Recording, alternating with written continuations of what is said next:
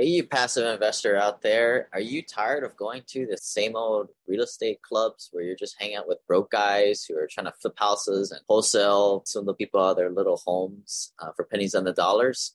Why don't you come and hang out with some accredited investors out in Hawaii? The Hui 4 is a go, which is January 14th to the 17th, Martin Luther King weekend, which is a long holiday. Flights are pretty cheap from what I see. And we've got the room book pricing at $240 a night in Waikiki. We've got an entire weekend planned of events.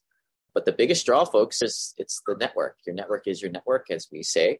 And there really is no other passive investor group like ours. There's a lot of folks out there that try and teach people how to make something out of nothing. We're just not that group. The topic materials that we'll talk about, deal flow, vetting deals, knowing who to stay away from, retirements, estate planning, taxes, and just good old-fashioned getting to know people that are on the same journey as you. Most of the attendees will be accredited investors. Everybody will be vetted by myself.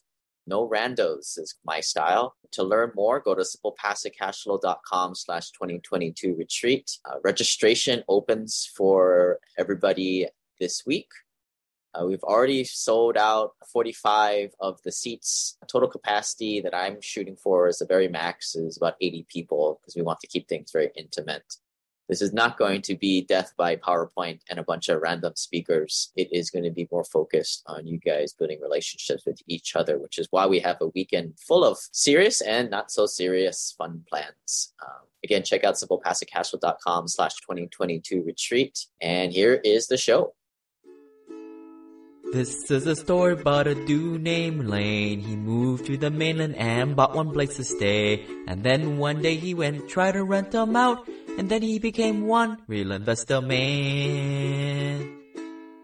We are going to be tackling the age-old question, pulling money out of retirement funds. For lower adjusted gross income folks under $300,000, I think it's a pretty much no-brainer to not really get started with these retirement funds. But this is the situation for a lot of folks that have been following all that financial dogma, putting your money into these pre-tax, post-tax type of retirement funds. And for a lot of folks that make a lot of money, it's just what seems to be like the best plan at the time, because it's like when you put your money into these retirement accounts, it's like just kicking the can down the road, especially in the beginning when you're younger at your career, you're making a boatload of money. All your friends are putting their money into retirement funds. To me, all you're doing is essentially just like kicking the cans down the road. And now we're going to talk with Emmanuel right here, who's kicked the cans down the road for a decade or two. And it's now like coming to Jesus moment. Like he's known the situation has come up. And I think we're going to go through a situation. Every situation is a little bit different. We're going to try and go through a different, twist the situation a little bit here. But there's no one way of playing this. This is a complete art form. This is where you get around other people that are like-minded to strategize this. A CPA lawyer, if they're smart, they stay the hell out of this kind of conversation because it is a gray area. It is an art form to do this. And they will never give you strategy unless they're always 100% correct. This is not a multiple choice test. This is not something they teach you in high school or college where there is only one answer. There are many answers. And in this one, we don't know some of the variables, like what's going to happen in terms of Congress tax laws. We don't really know, but what's going to happen in Emmanuel's future. So this is where we have to make a best educated guess based on what we know now. But Emmanuel, why don't you say hello and tell us a little bit about this predicament? Hey, Lane, thank you so much for taking my questions. My question to you is as follows, and I think other people would have the same question, is that I've been feeding this beast, self-directed IRA, rolling over some old work 401ks, and I've got about $700,000 to $800,000 of syndications, 100% with almost no cash in it, probably $20,000 of cash. My question to you is that, do I jailbreak it, meaning I start once the syndications sell, you get about most of them 30 to 40% of your original cash, including all of the cash on cash. So let's say $50,000 of cash coming out after the end of each syndication. The question is that, do you reinvest that $50,000 in another syndication, or do you cash it out, pay the 10% penalty, pay the taxes. And I used to be in about 35 high-end tax bracket. Syndications have dropped me to about 20 to 25% tax bracket. That's my question to you, Lane. In case people missed it, you've already invested in syndications because you follow the blueprint. Invest your cash, your liquid first, and then once you burn through that, you start investing home equity. You've done that a little bit, but you've deployed all that and then you're low on cash, and that's a good thing. You don't want to be sitting around with cash. And then what do you got in like retirement plans that's next on the shelf? I'm 52 years old. My goal is to retire in the next 5 years. Retirement meaning not completely hanging my coat and playing on the golf course, but not having to work for a living on 4 or 5 days a week. You're lucky to be in an occupation where you're able to slowly pull back on your hours. Where when I was working, it was either 40 hours plus or nothing. So you're lucky in that type of situation. A lot of couples that make the same amount of money, they can't really do real estate professional status. They can, but it doesn't really benefit them because one person would have to draw back their hours and therefore they would make less money. And then they drop out of that highest tax bracket, which is a good thing. For them, they just have to work to a certain predetermined point and then just shut off the engines all at one time and then coast off or go down to both part-time. But for you, you're the breadwinner, and then you've got to figure out what that point is to pull back yourself because you've got to keep working. Here at SimplePassiveCashflow.com, we work with hardworking professionals looking to opt out of investments for the clueless. I mean, mainstream investing. With so many randos out there, hollow endorsements on crowdfunding websites that just act as broker-dealers taking commission to list syndications on their website, and institutional Wall Street companies out there, who do you trust? We follow a simple formula of working with people we have a direct relationship with while enjoying higher returns and a quicker path to financial freedom. The trifecta is simple. First, syndication deals to get. 2, passive losses to unlock other tax best practices. And thirdly, infinite banking. The problem that many astute Simple Passive Cashflow Club members find is that syndications typically have a minimum of $50,000 to invest, and frequency of deals is sporadic. Check out my article at simplepassivecashflow.com/ofund to learn how I always have cash on hand using the American Homeowner Preservation Fund as part of this 1-2 punch to be ready for a great deal while still making an attractive return. I've been investing in AHP since 2016. AHP is a crowdfunding solution to the mortgage crisis in America, where the fund takes care of operational headaches for you and pulls money together to get bulk discounts on distressed mortgages. It's a business model that I think gets stronger should a slowdown in the economy come, because there will be even more distressed inventory for AHP to purchase. AHP's latest fund aims to keep people in their homes by investing in notes so you can make a 7% return and feel good about making a positive social impact. Invest as little as $100 by going to ahptitle.com. If you want the free Burn Zone book, please claim it at simplepassivecashflow.com/AHP. And don't forget to join our private investor club. Join us at simplepassivecashflow.com/club.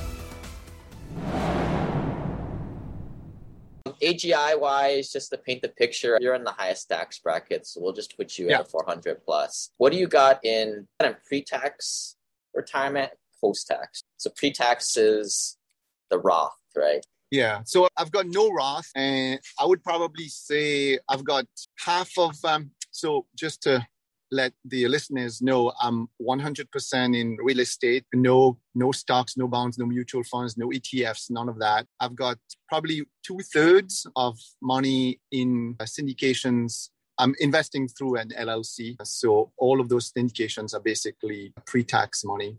The only post-tax I have is really an investment in a conservation easement. This year is gone. It's just a promise of a K1 that's going to give us probably a 4.6x passive loss for 2021. So my goal is to drop to even a lower tax bracket, maybe like yours, maybe 4% or 5%. And then I was thinking if I'm at that tax bracket, even if I pay a 10% penalty, then it's really a 15% hit on whatever distribution before the age of 59 and a half, which was my question. Do I wait until 59 and a half, or do I jailbreak, pay my taxes and penalty? How old are you again? I'm 52, 7.5 years of continuing to feed the beast or jailbreaking, cashing out now, pay the penalty, 15 to 25%, depending on the next year's tax bracket. And depending on what the Biden administration does, are they going to raise taxes? Because I'm right at that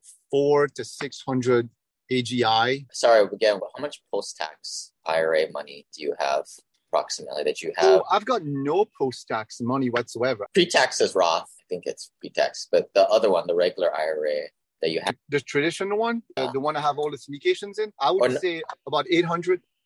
Just not to get into the whole big picture, but you've got a bunch of just non-IRA money syndications. Correct. And that's invested through an LLC. Again, that's still pre-taxed, but it's not quote unquote in jail. When those syndications sell, that cash, I don't have to wait until I'm 59 and a half. I can pay myself or I could reinvest that money. For purposes of this video for folks, it's the lion's share. This $800,000 is like the lion's share here. All right, here's what I'm thinking. There's two big variables here, right? So let's just start at the most aggressive one. And the numbers tell you to do this, right? We'll start at the most aggressive one. And if you just keep it there, what will happen? And then we'll talk about maybe one in the middle.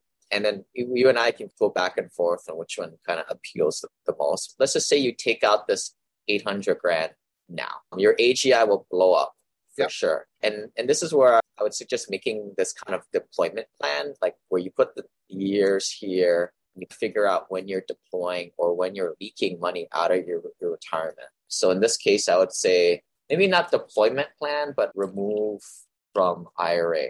Obviously, as soon as you remove it, you're going to put it right into investment anyway. So maybe it's the same. But let's just say scenario one, next year or this year, you just drop 800 grand out. I don't know if I would suggest that. There's so many different options out there, but one common one, and just to make this math simple, is doing conservation easements.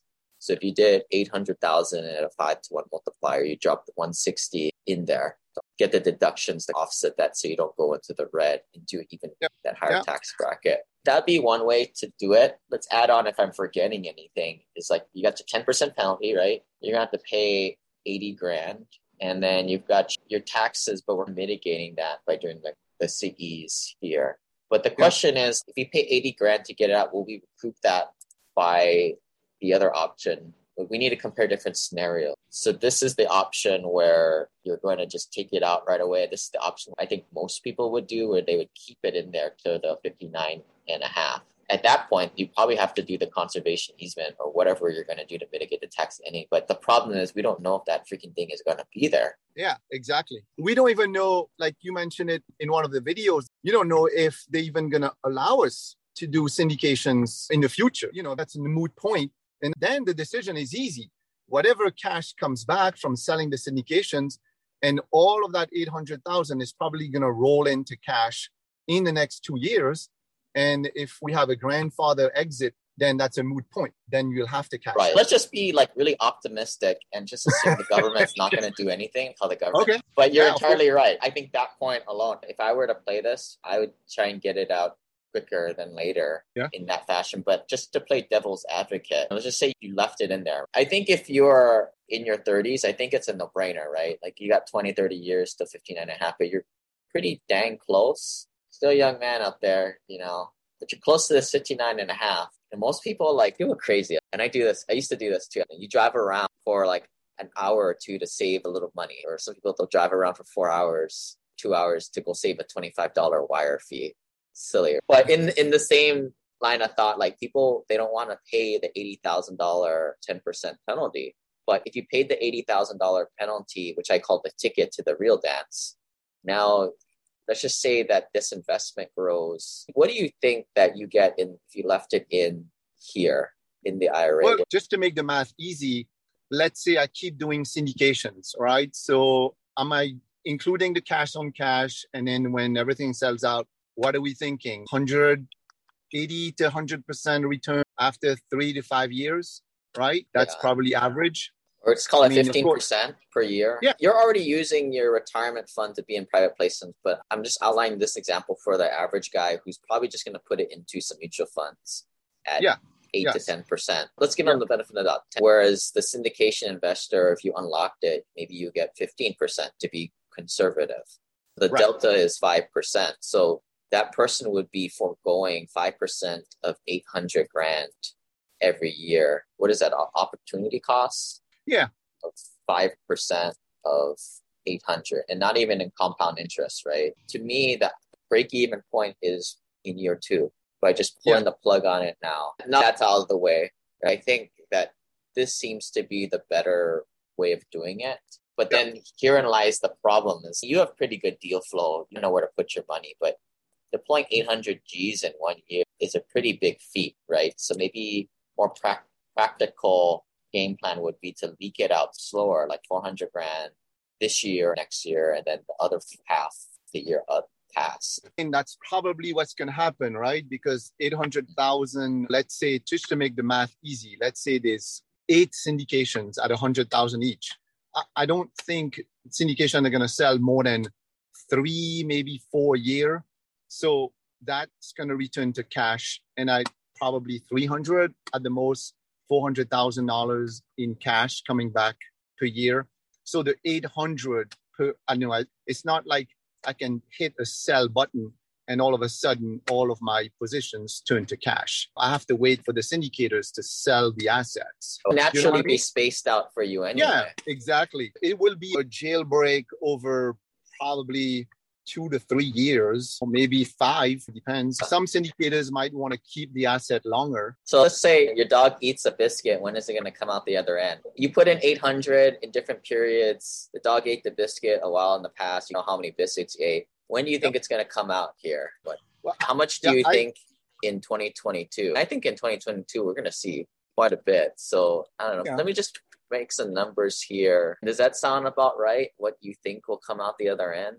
Something like that. What number did you come up with? I think next year you're going to see a lot of this stuff come back. Are you thinking 300? Yeah, 300 next year, then 200, 200, 200. Why don't you do it easiest for the math? Just do 200 times 4, 800. So the question is that do you leak out the 200, pay the penalty, plus whatever my tax bracket is? Now, then 10% of 200 is 20,000 plus whatever the tax bracket is. So that's the cost of basically breaking out of jail. Like with the tail end of this thing pushing through and maybe coming out 2025, 2026, you're getting really close to a point where you get the free jail card or you save the 10% anyway. Also, what listeners need to know is that once that money is jailbroken, then you can use the passive losses to offset your passive gains, which drives your AGI even further, which right now cannot do because it's pre-tax money. But now I'll be using post-tax money for it. That makes sense. It gives you more options and levers to play now. Another kicker, this one isn't as a huge game changer as our private placements even allowed in IRAs, is the conservation easement around after the year 2022. I'll remind people again, right? Emmanuel doesn't have mutual funds and crap like that in his IRA. It's all private placements and syndications. But I think if you're doing the mutual funds and all that stuff, I think it's a no-brainer. Jailbreak that stuff and get it out now. But Emmanuel's created a little bit of a pickle for me. I don't know which way to go. I'm kind of like, let's just split the difference here, right? Like maybe you naturally let it flush out and then you take it out slowly as it comes out. And that's the last hurrah.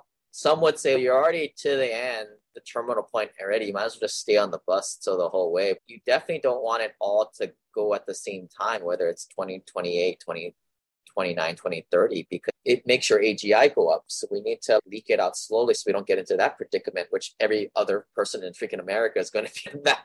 You don't want to be that guy. No, and I agree with you, Lane, totally. Leaking it out actually makes sense, especially because my tax bracket is a little bit lower. If I was still in the, 35, 42%, whatever the Biden administration wants to do, then it's really painful because you're taking a 40% on tax bracket and then another 10% of penalty.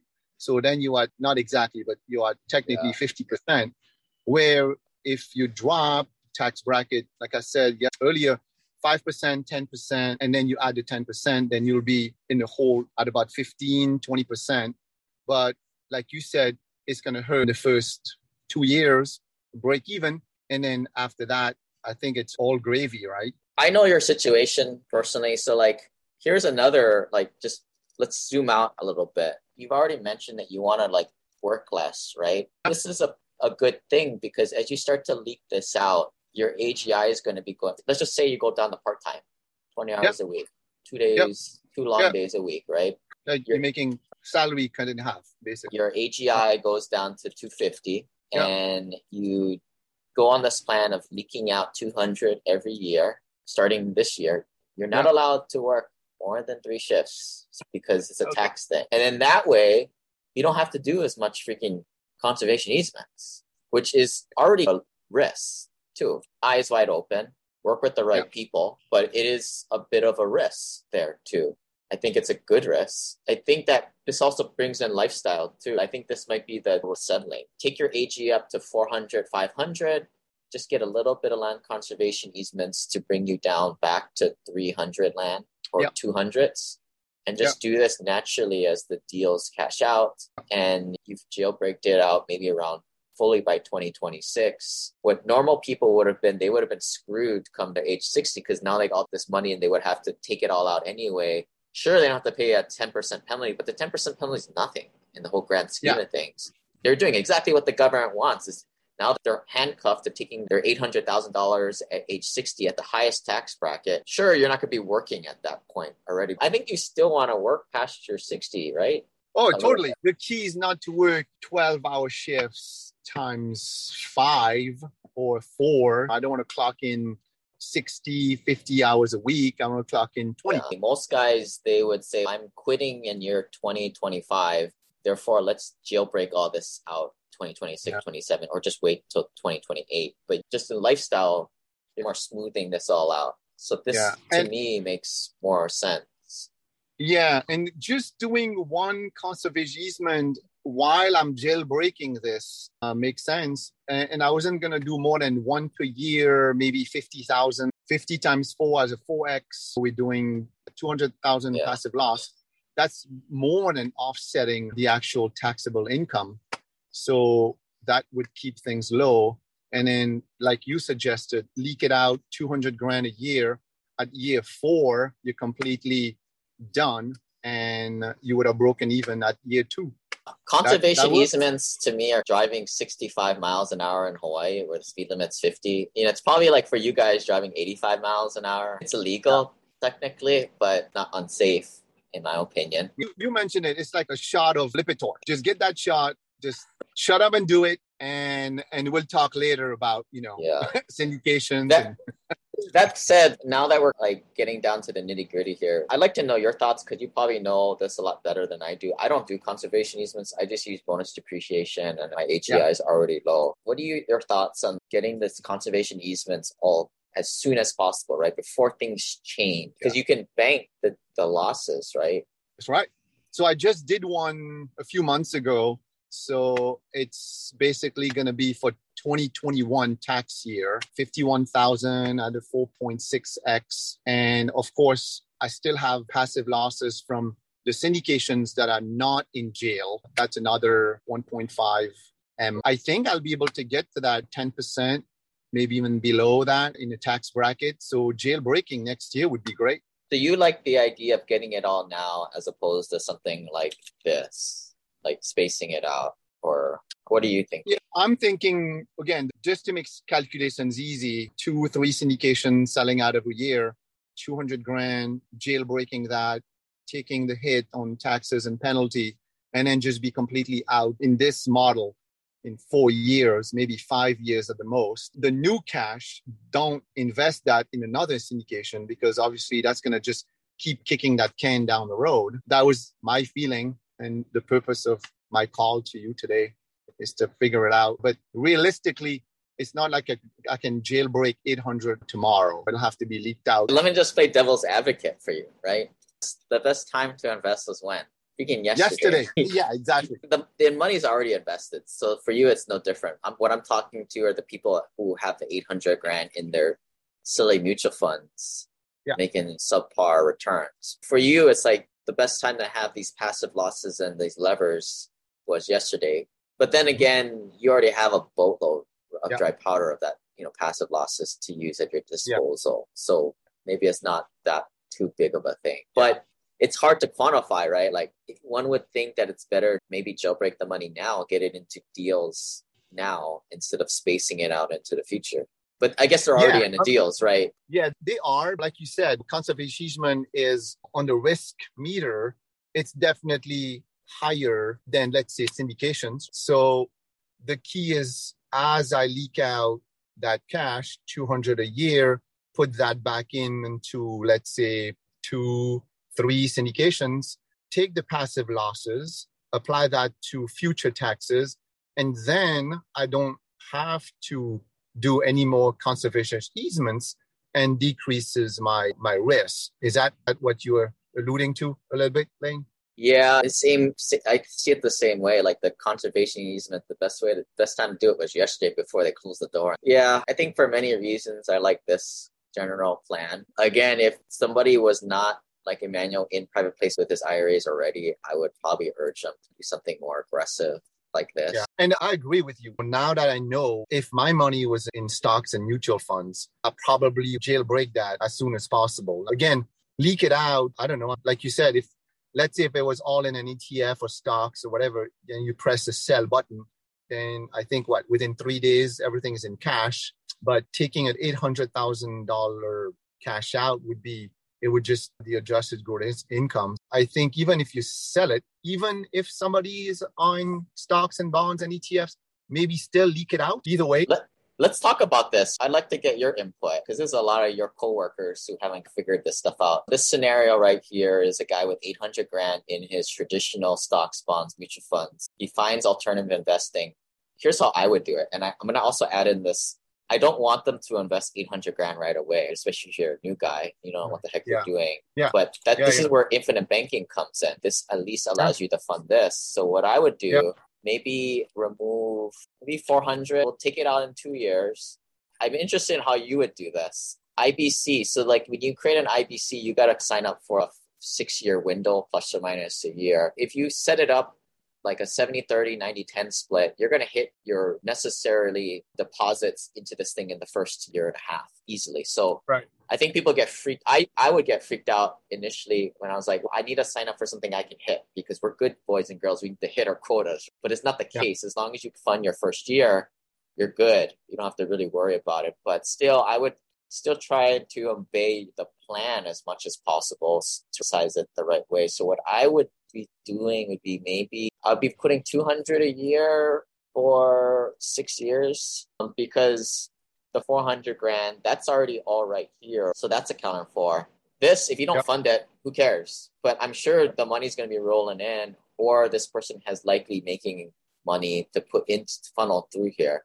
But this way, at least this stuff is baking while it's just sitting there.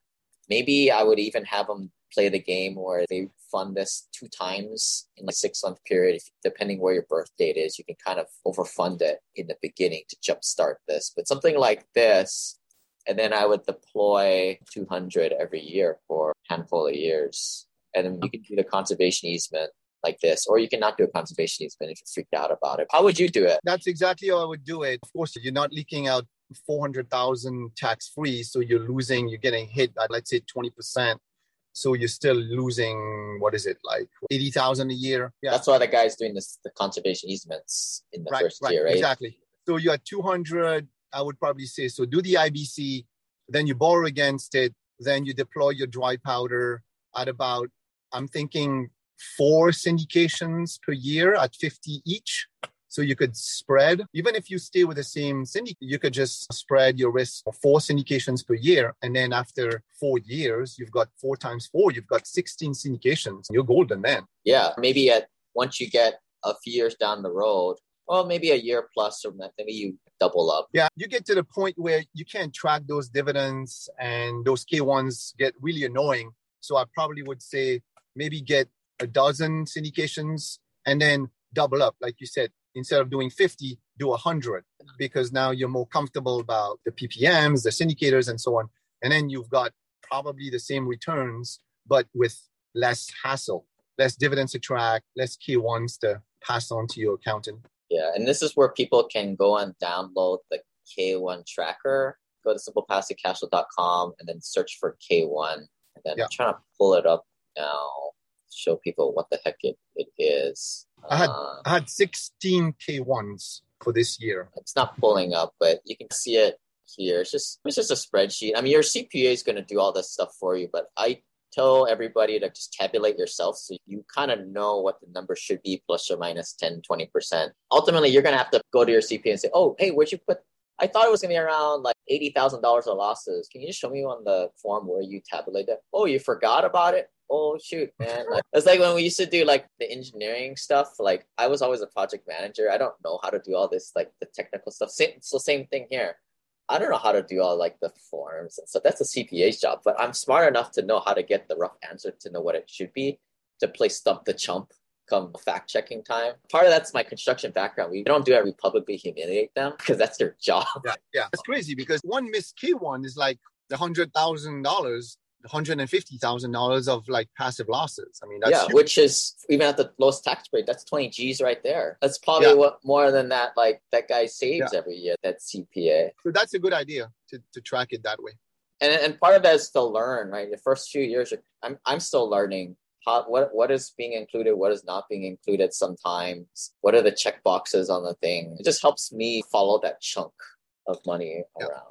And it's like, well, I thought it was going to be like $180,000 of losses. How much did you use? How much did you keep suspended? I'm just following the large sums of allocations.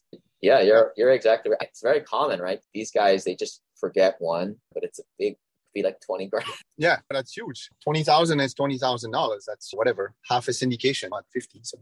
Yeah, it's hard to see here, but like, the dark part is like last year's one, and then this one is this year's one. Even if you get that big bonus depreciation loss your first year, the rest still trickles in every year. Yes, it does. But that's why, for the listeners, that's why you want to do 4 or 5 syndications a year, because you always want to get that big 1 year or first year bump bonus depreciation. Now, whether the IRS is going to allow us to do the bonus on the cost segregation, that's yet to be seen. But at least for 2021, it would be still. Yeah, as my understanding, and neither of us are CPAs or lawyers. Sure. Just a couple guys who have learned some things, various people, and still rely on our professional providers. But bonus depreciation is phasing out by 20% every year, I think starting in the year after 2020, which to me, I see your guys' K1s. You guys will never use the passive losses. Really. I think still by the year 2024, it should still be great benefit. Yeah. But maybe after 2025, it's kind of not as good. They still won't get rid of the actual cost segregations. So we're still fine. That regular depreciation will typically offset your cash flow in most deals. Where you're going to run dry is when the deals cash out. But when the deals cash out anyway, you're going to have to pay the depreciation recapture anyway. Yeah, that is not the end of the world, because when that syndication sells, you'll be 2 years later, you should have another 8, maybe 10 syndications to offset those gains. So like you said, those losses are just going to be kicked down the road, and your tax bracket should remain pretty low back then. In this case, we'll call it PALs, passive activity losses, because they're PAL. Right. If you put in 200 grand, you might see 150,000 of losses the first year. Then you get another 150,000, and then 150,000, 50,000. But then, so you're walking around with maybe 500,000 of passive activity losses by the year 2025. So let's just say one of these deals cash out, and you minus 150,000. You still have a surplus. But then you take that investment, you can put it in something else, and then you end up with even more passive losses to begin with. Right. And this is where you keep the good times. Yeah. And then in your model, you're just looking at whatever we're jailbreaking, which is what I call old cash. The new cash, which you should be investing if you're still young, then the new cash is on top of 200, and that will generate even more. So that's when your net worth becomes exponential. Right. But for your example, passive activity losses are passive. They cannot offset your ordinary high adjusted gross income from your day job. You're not doing real estate professional status. That could be another thing you do. That's another option. Yeah, when I drop, let's say halftime, if I do retire in 5 years. Or your spouse could do it for you. That's right. Now that I'm right? married. Yeah, they're part of the team. They got to pull their own weight now. Have you thought about that or? And that's probably another call that we could do together, or maybe through the foam group. We could look at that and see if I could qualify, or if Ashley can qualify. Yeah, because you're probably walking around with like 500,000, maybe even a million of passive activity losses at this point. Right now, there's a barrier that we can't use that to offset your ordinary income every year. And that's why you're stuck doing these kind of up in the air conservation easements. But if you were to do the real estate professional status, various ways of doing it, you got to jump through some hoops. Now you don't have to deal with this low risk, and you can use these passive activity losses. But then that's another discussion for another day, right? Is it worth it for you to burn this stuff up? You got a lot, so you could. Like my CPA, what he does, and I fought him on this initially, he burned my passive activity losses up so my AGI was like nothing. So I didn't pay taxes. And I was like, hey man, like at some point in 2023, 24, 25, all these things are going to come back at me. I'm going to have to pay my depreciation recapture and all that capital gains. And you're giving up my dry powder, man.